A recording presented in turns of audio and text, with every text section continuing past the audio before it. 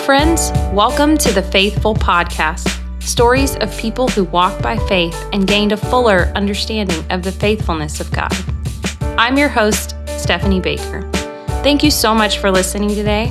You can find my podcast on iTunes at Faithful Podcast or on my website, faithfulpodcast.podbean.com. I'm also on Instagram at Faithful Podcast. If you like the podcast, please take a few moments to leave me a review on my iTunes channel.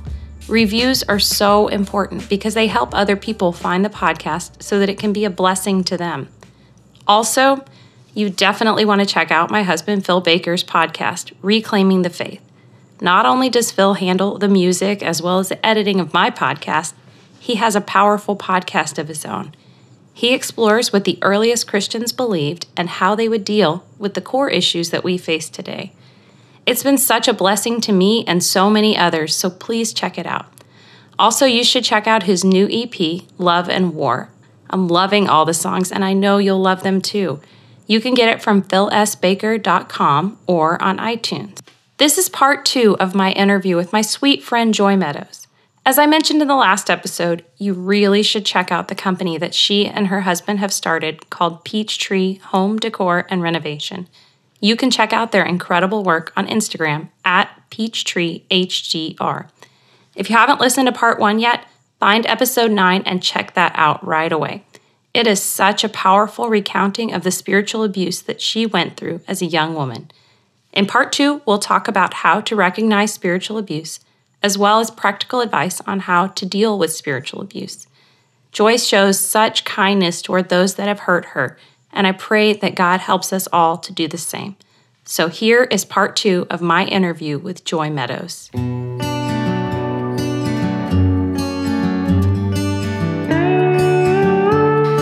So for a period of my nursing career, I worked with sexual assault patients, and people always ask sometimes, or often would ask me, why did they wait so long, or why didn't they report, and whatever. And it's the same idea. It's that nobody's going to believe me over this other person, and or what if they don't believe me, even or catching it earlier than that. But I think that it's so important as just as people in general. When somebody comes to us and they tell us something that, maybe it doesn't line up with what we know about someone else, that we at least investigate. We don't just shut it down right then and there. And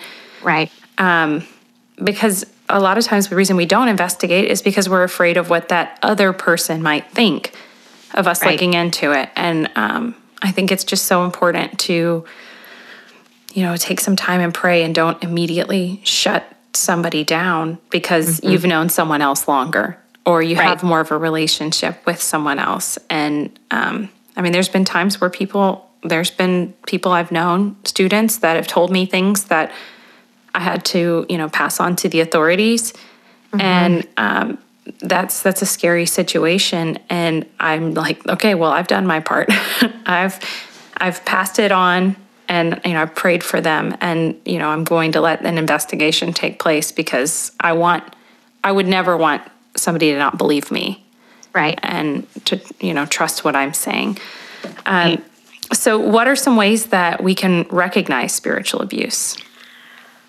Well, I think for someone that's wondering,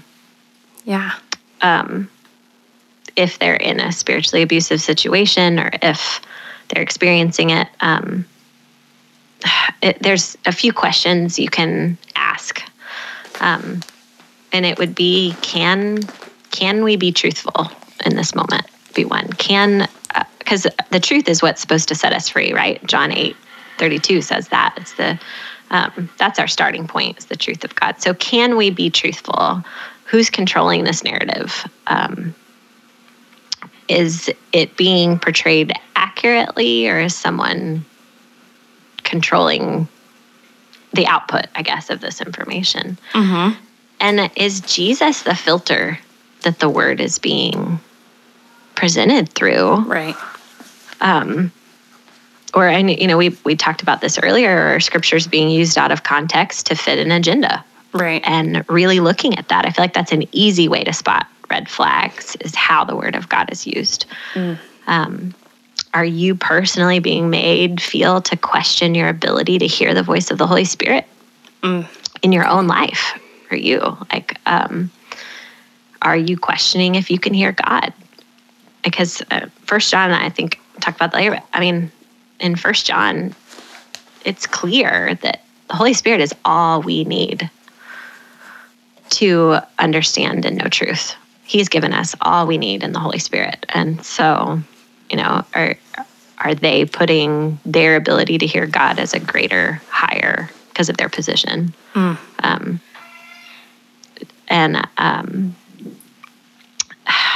I think if you feel controlled, Jesus comes to set the captive free.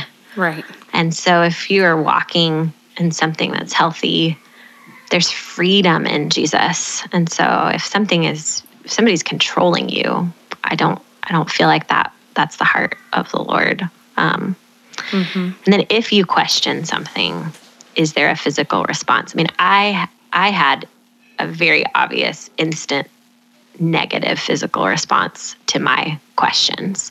Anger, I would say rage. There was fire behind the eyes when I questioned decisions. So what's the heart of the person? Do they want to say, you know what? Oh, are they praying about decisions that are being made? Right. And then looking at, Jesus gave a great example of godly leadership. Like, look at what Jesus says about what a godly leader does. It's in Matthew, is it 20? When does he talk about the greatest of these will be your servant? Servant leadership is what Jesus describes as what we should attain to be. And so I think weighing all of those things out and then looking at your leadership, is it in conflict with any of these things? And then pray. Yeah. Pray that the Lord would, reveal to you if you're in a safe space, I guess. Yeah, that's really, really good. So what helps you personally to feel compassion, or what helped you, I guess, past or present, helps you feel compassion for those that have hurt you and those that hurt you and the ones that you love?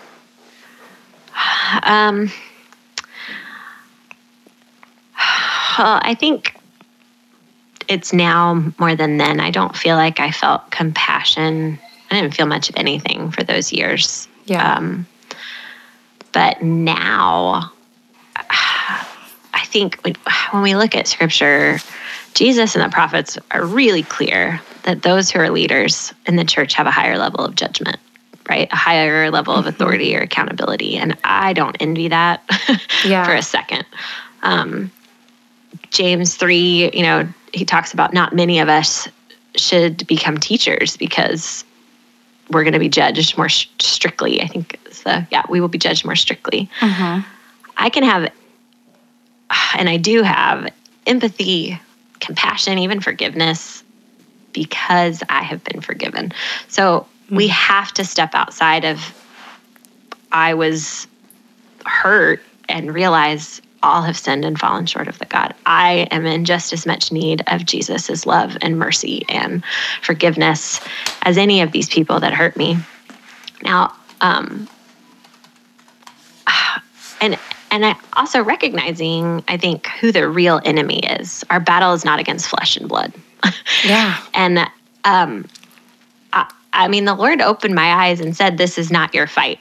Right. It was a bigger battle. And I think I can have compassion because it's greater than us. It is, we're in a daily battle, all of us. There's a battle for each of our souls. And I think just recognizing that I need him just as badly as the next person. And now forgiveness too. I mean, it doesn't mean not keeping boundaries. It doesn't mean that you should stay in an unsafe or toxic environment. Yeah. That's not forgiveness. It's just and not what I'm saying to do. It's just when you let go and let God, he is the one judge. I think I love, I homeschool, and one of the verses that my 9-year-old memorized earlier this fall was Numbers 15:28, and he does hand motions with it, so I'm picturing it. The Lord is slow to anger and abounding in faithful love, forgiving sin and rebellion, but he will not leave the guilty unpunished. And William's version, the William version, is he will not leave the guilty unspankened, and he spanks his butt when he says that part. That's how he remembers it. Yeah. But there's such hope in that. God is telling us, that's the good news, he's going to handle them. It's not up to us to handle them. He's got it. He's not going to leave the guilty unpunished. And to realize I don't want that. On me. And so let it go to the best you can. Some days it's going to be harder than others. Some days it's going to be moment by moment, hour by hour, that you're re-giving it to the Lord. And eventually the stab and the pain won't be there anymore. And it'll be fully his. But just walking that out and practicing forgiveness as handing it back to Jesus and not harboring bitterness in our hearts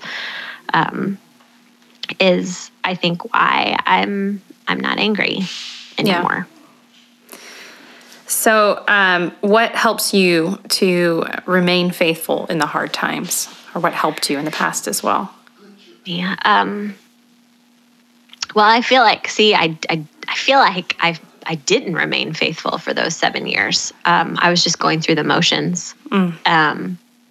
But since, my mentor, a woman named Punky Tolson, she said to me, I think is what kind of helped shift my thinking and the trajectory of remaining faithful. She said,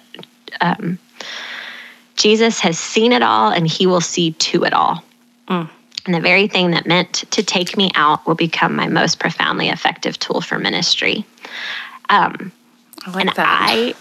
I just held on to that. I grabbed onto it because, it's like there's purpose in that. I want to point others to the hope and healing that Jesus brings. He's the restorer of the places destroyed by sin in our lives. He promises in Isaiah 61 that he will bring beauty from the ashes. And so hope is what's made me stay faithful. Hope that he will take something beautiful from the fire that tried to consume me and did for a season. That's really powerful. I like that. Can you say that quote one more time? Jesus has seen it all and he will see to it all. The very thing that meant to take me out will become my most profoundly effective tool for ministry. See, I see that in you, Joy. Like I see you are a safe place for people that are going through difficult stuff. And that's because you have gone through that and you didn't have that safe place. And I think that's very much a part of who you are and what God does for you. And you've also become more emboldened, and you are quicker to speak when you see injustice, when you see things, where I think, had you not been through this experience, you would be still that, naive, I guess you would say. That's not, I don't mean it in the bad way, but you just didn't have the life experience. And no, it's a little bit of PTSD, honestly, and not taking, I know that that's a very serious issue. I mean, that people really struggle with. And to an extent, I, for years, would sit in church just kind of darting around looking for the red flags. When was someone going to hurt somebody? And just learning to trust again and learning to trust. But then also and you're right, I don't have any problem calling a spade anymore. But trying to do it in all grace and humility and guarding my tongue, because again, people that are spiritual abusers, they deserve to be approached with as much love and grace as any of us, because they're blinded, and most of them truly believe what they're doing is right. And feel justified in their behavior and are completely blinded to the destruction and the path behind them. And so just learning to walk in humility, I think, is something a journey I've been on, and to really guard my tongue. I never, ever want my tongue to be a weapon against somebody, because I've lived the damage of what that does. So guarding our words, and but I appreciate you saying that. Yeah. So you walk that out very well. So can you tell us about some self-discovery that has been helpful for you in your life? Well, most recently, thanks to you, you pushed me. I think you know what I'm going to say. Yeah. The Enneagram. Yeah. No, you were I love personality tests, and you were pushing me. You got to do this one. You got to do this one. I'm like, yeah, whatever. They're all the same. And you're like, no, you have to do this one. Gave me the road back to you for my birthday. Sat on my shelf, I think, for a year before I cracked the cover. And then once I did, I think it has been hugely transformational for me in understanding why I have done some of the things that I've done, and why I have certain coping mechanisms that I have, and just the self-discovery of it, and learning where it's unhealthy and how I can continue moving towards wholeness. And for my marriage, it has been huge. I mean, we're the opposite numbers on the Enneagram for sure. And just having compassion and understanding for why Chad does things the way that he does. And before, things would have frustrated me, or I didn't understand why he couldn't reframe everything.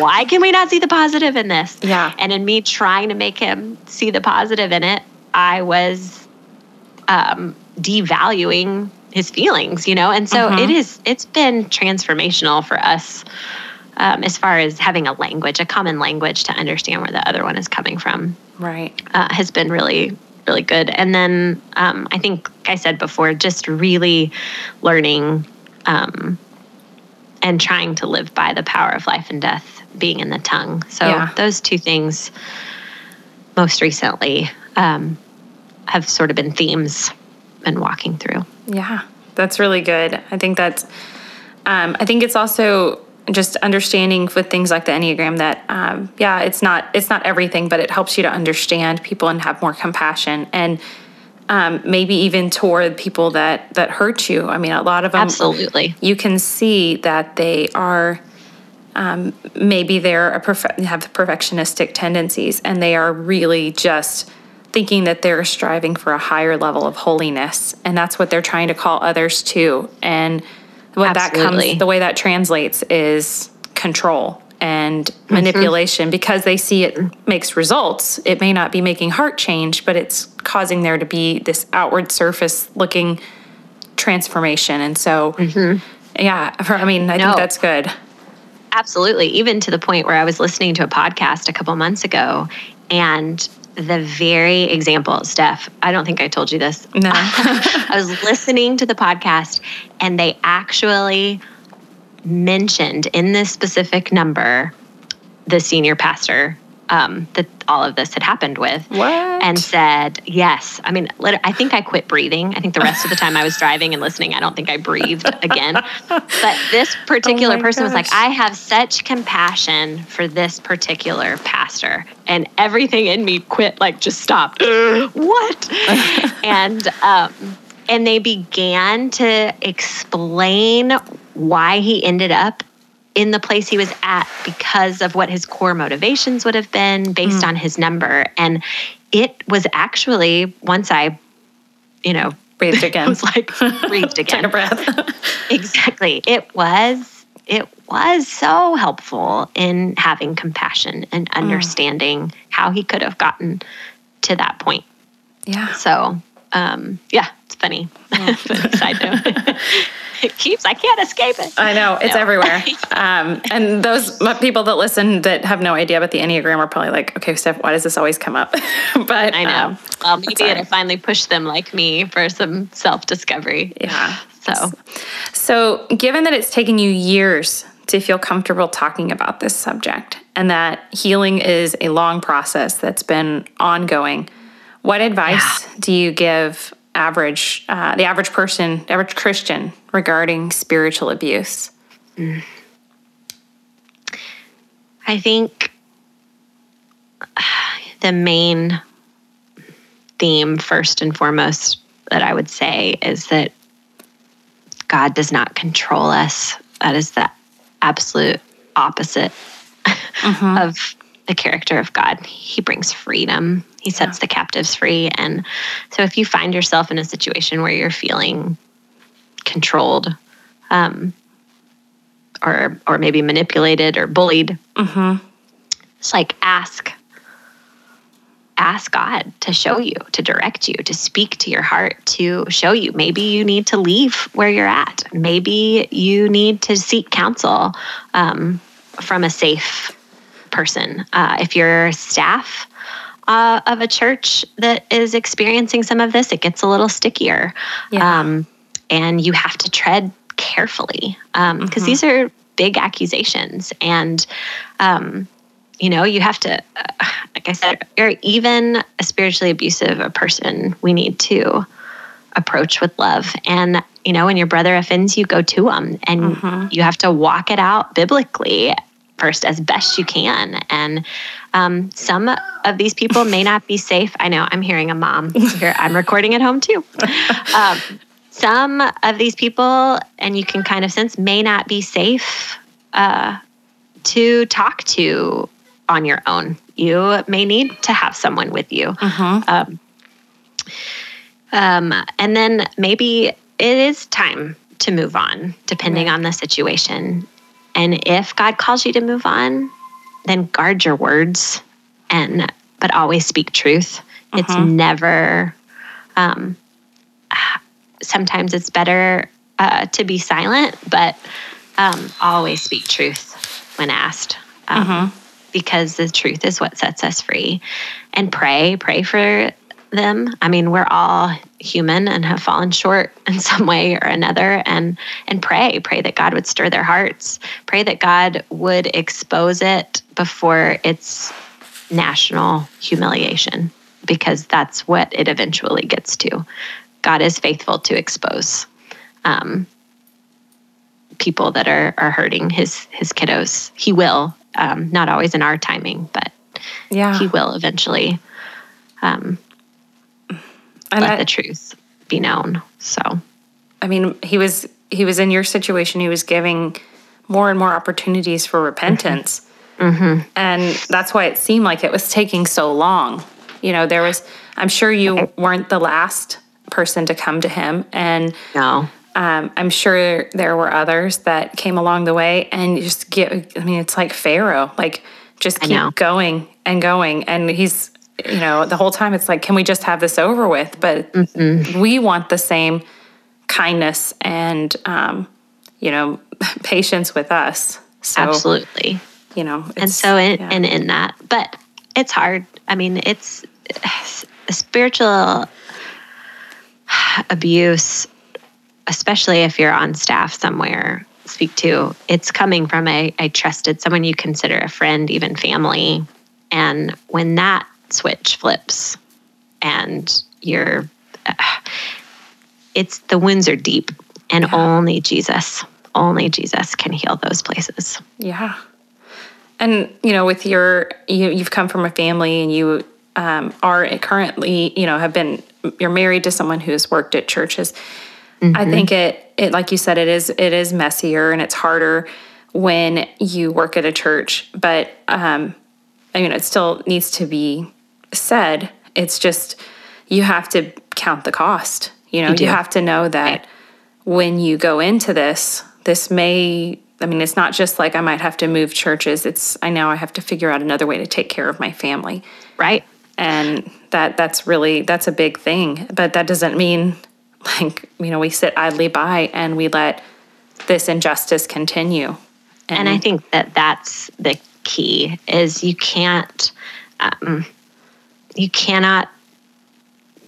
sit quietly once you recognize that abuse is taking place. We just can't, because that's not our Jesus. That's not who he is. It goes against his character. And by aligning ourselves with people that are operating like that, we're saying we agree with their methods of how they do things. And you have to trust that God's going to take care of you, because he will.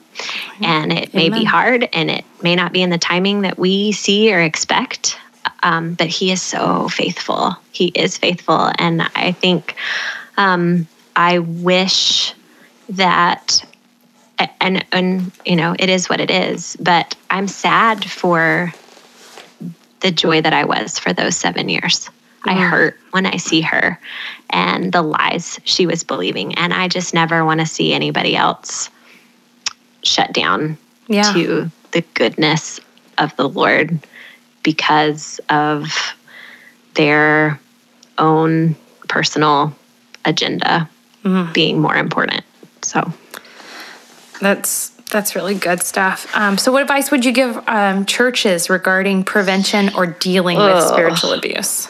I don't feel like I'm qualified to be giving churches advice on how to handle it at all. If I was going to say anything, it would be accountability and more accountability and more accountability. When you look at the early church, which I think, the word should be our example, right? Scripture should be what we look to for how we do everything. And when we look at the early Christians, you see a collective leadership that they came together, they sought the Lord together about the decisions they were making. And I feel like healthy discussions, healthy disagreement is good. It's normal. Having the ability to question and understand decisions, that should be what it looks like. There's examples in Scripture of Peter submitting to authority. Paul submitted himself to authority. Jesus says, not my will, but yours be done. We have example after example after example of submitting to a higher authority. And I think where it gets wonky is, and when we can really let the enemy get a foothold, is when we don't have accountability. And accountability can look like elders at a church, and it needs to be an elder council that, isn't afraid to take a stand, and an elder council that's not getting, a narrative controlled. There are some beautiful churches walking this out well, and then we've got lots of churches with imperfect people like all of us, and we just need to be on our knees, I think, just begging God together to direct us and lead us, because on our own, we're going to screw it up, and we'll see it over and over again. So I guess that's what I would say is just strong accountability in place that you're willing to hear from and receive correction from. I think that's really, really good. There's a church that we had been kind of going to for a while, and I think one of the things that they do that I think is really, really good, and it may not be practical in every church setting, but when a concern is brought up, they don't handle it necessarily in-house. They hire, like if it's something serious, they hire an organization that comes in and helps to investigate it. Wow. And yeah, I know. I thought that was really, really cool, because one of the comments that was made by one of the pastors was basically, I know these guys that I serve beside, and they are my friends, and I know my tendency is to side with my friend. And I don't want that to be the way that I handle it. I want people to have a voice to be listened to, and I want it to be, not this biased okay, no, you're wrong because I know this person better. Right. And I think about the situation you described, if that had been in place and there had been investigated and like, okay, well, we don't believe you, but we're going to let these other people do this, even if it was with that kind of attitude.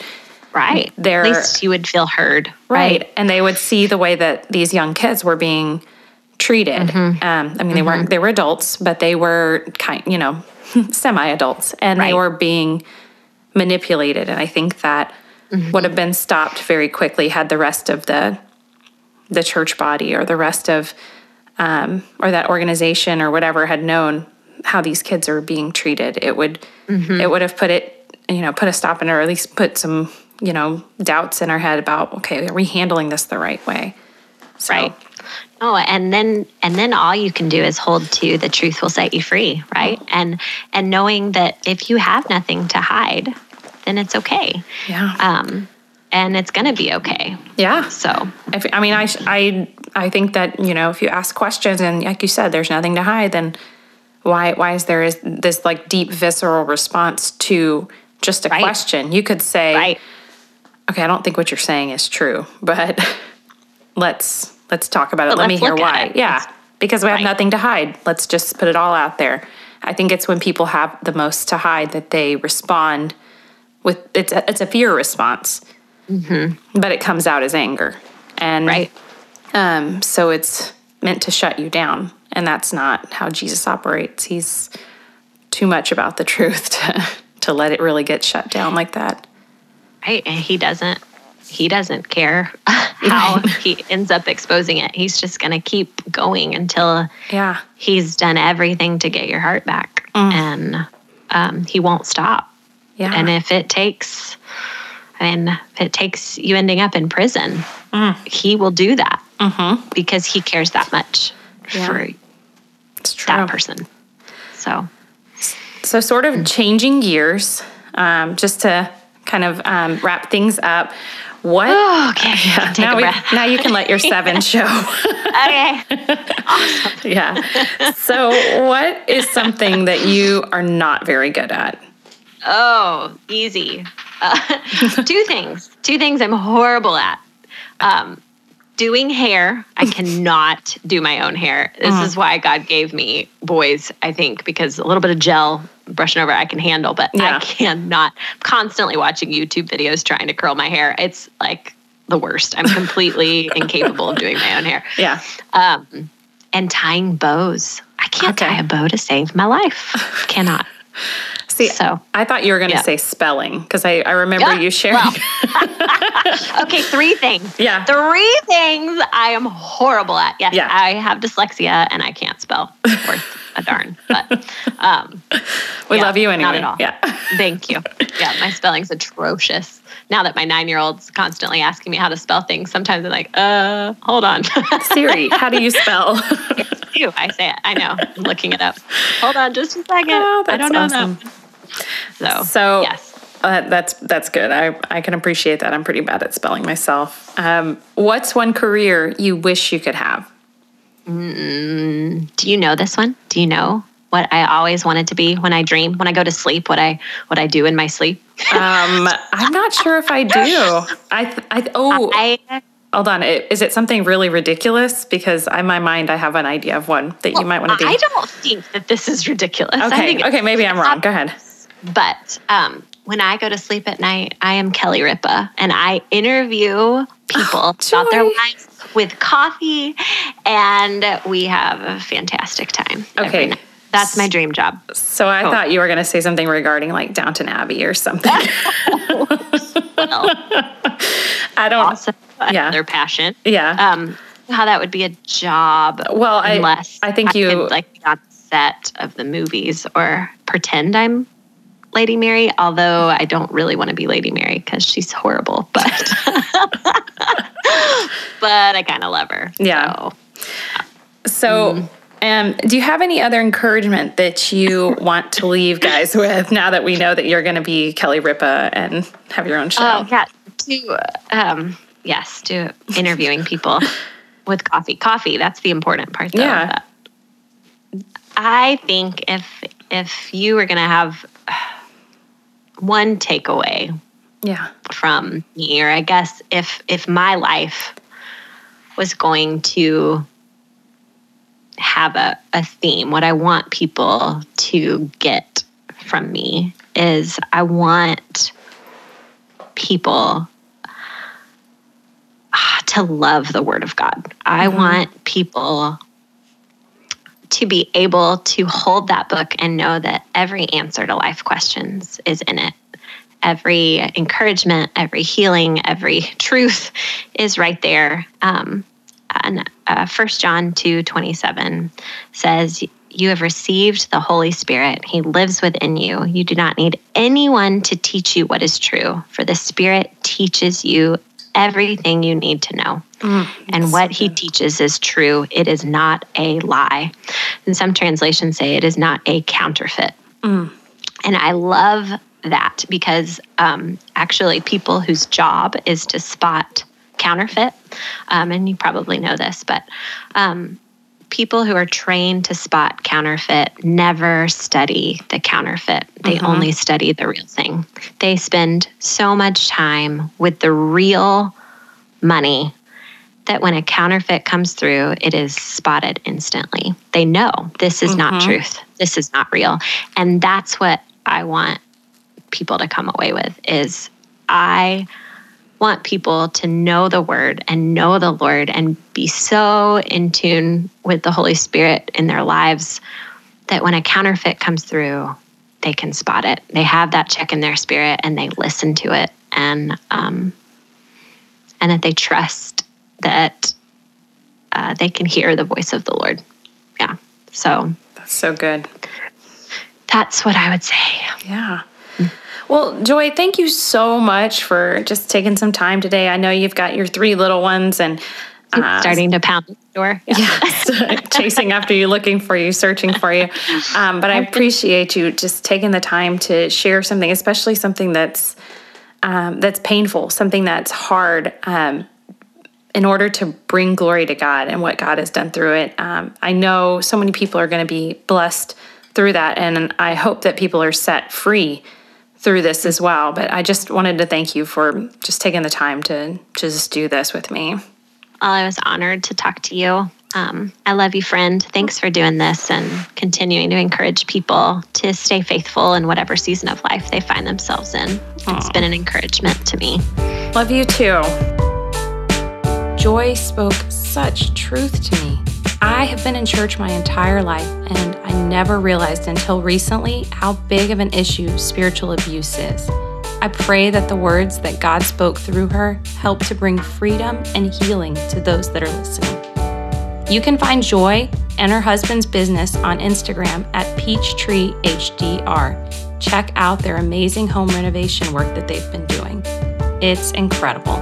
Thanks for listening, guys, and remember to stay faithful.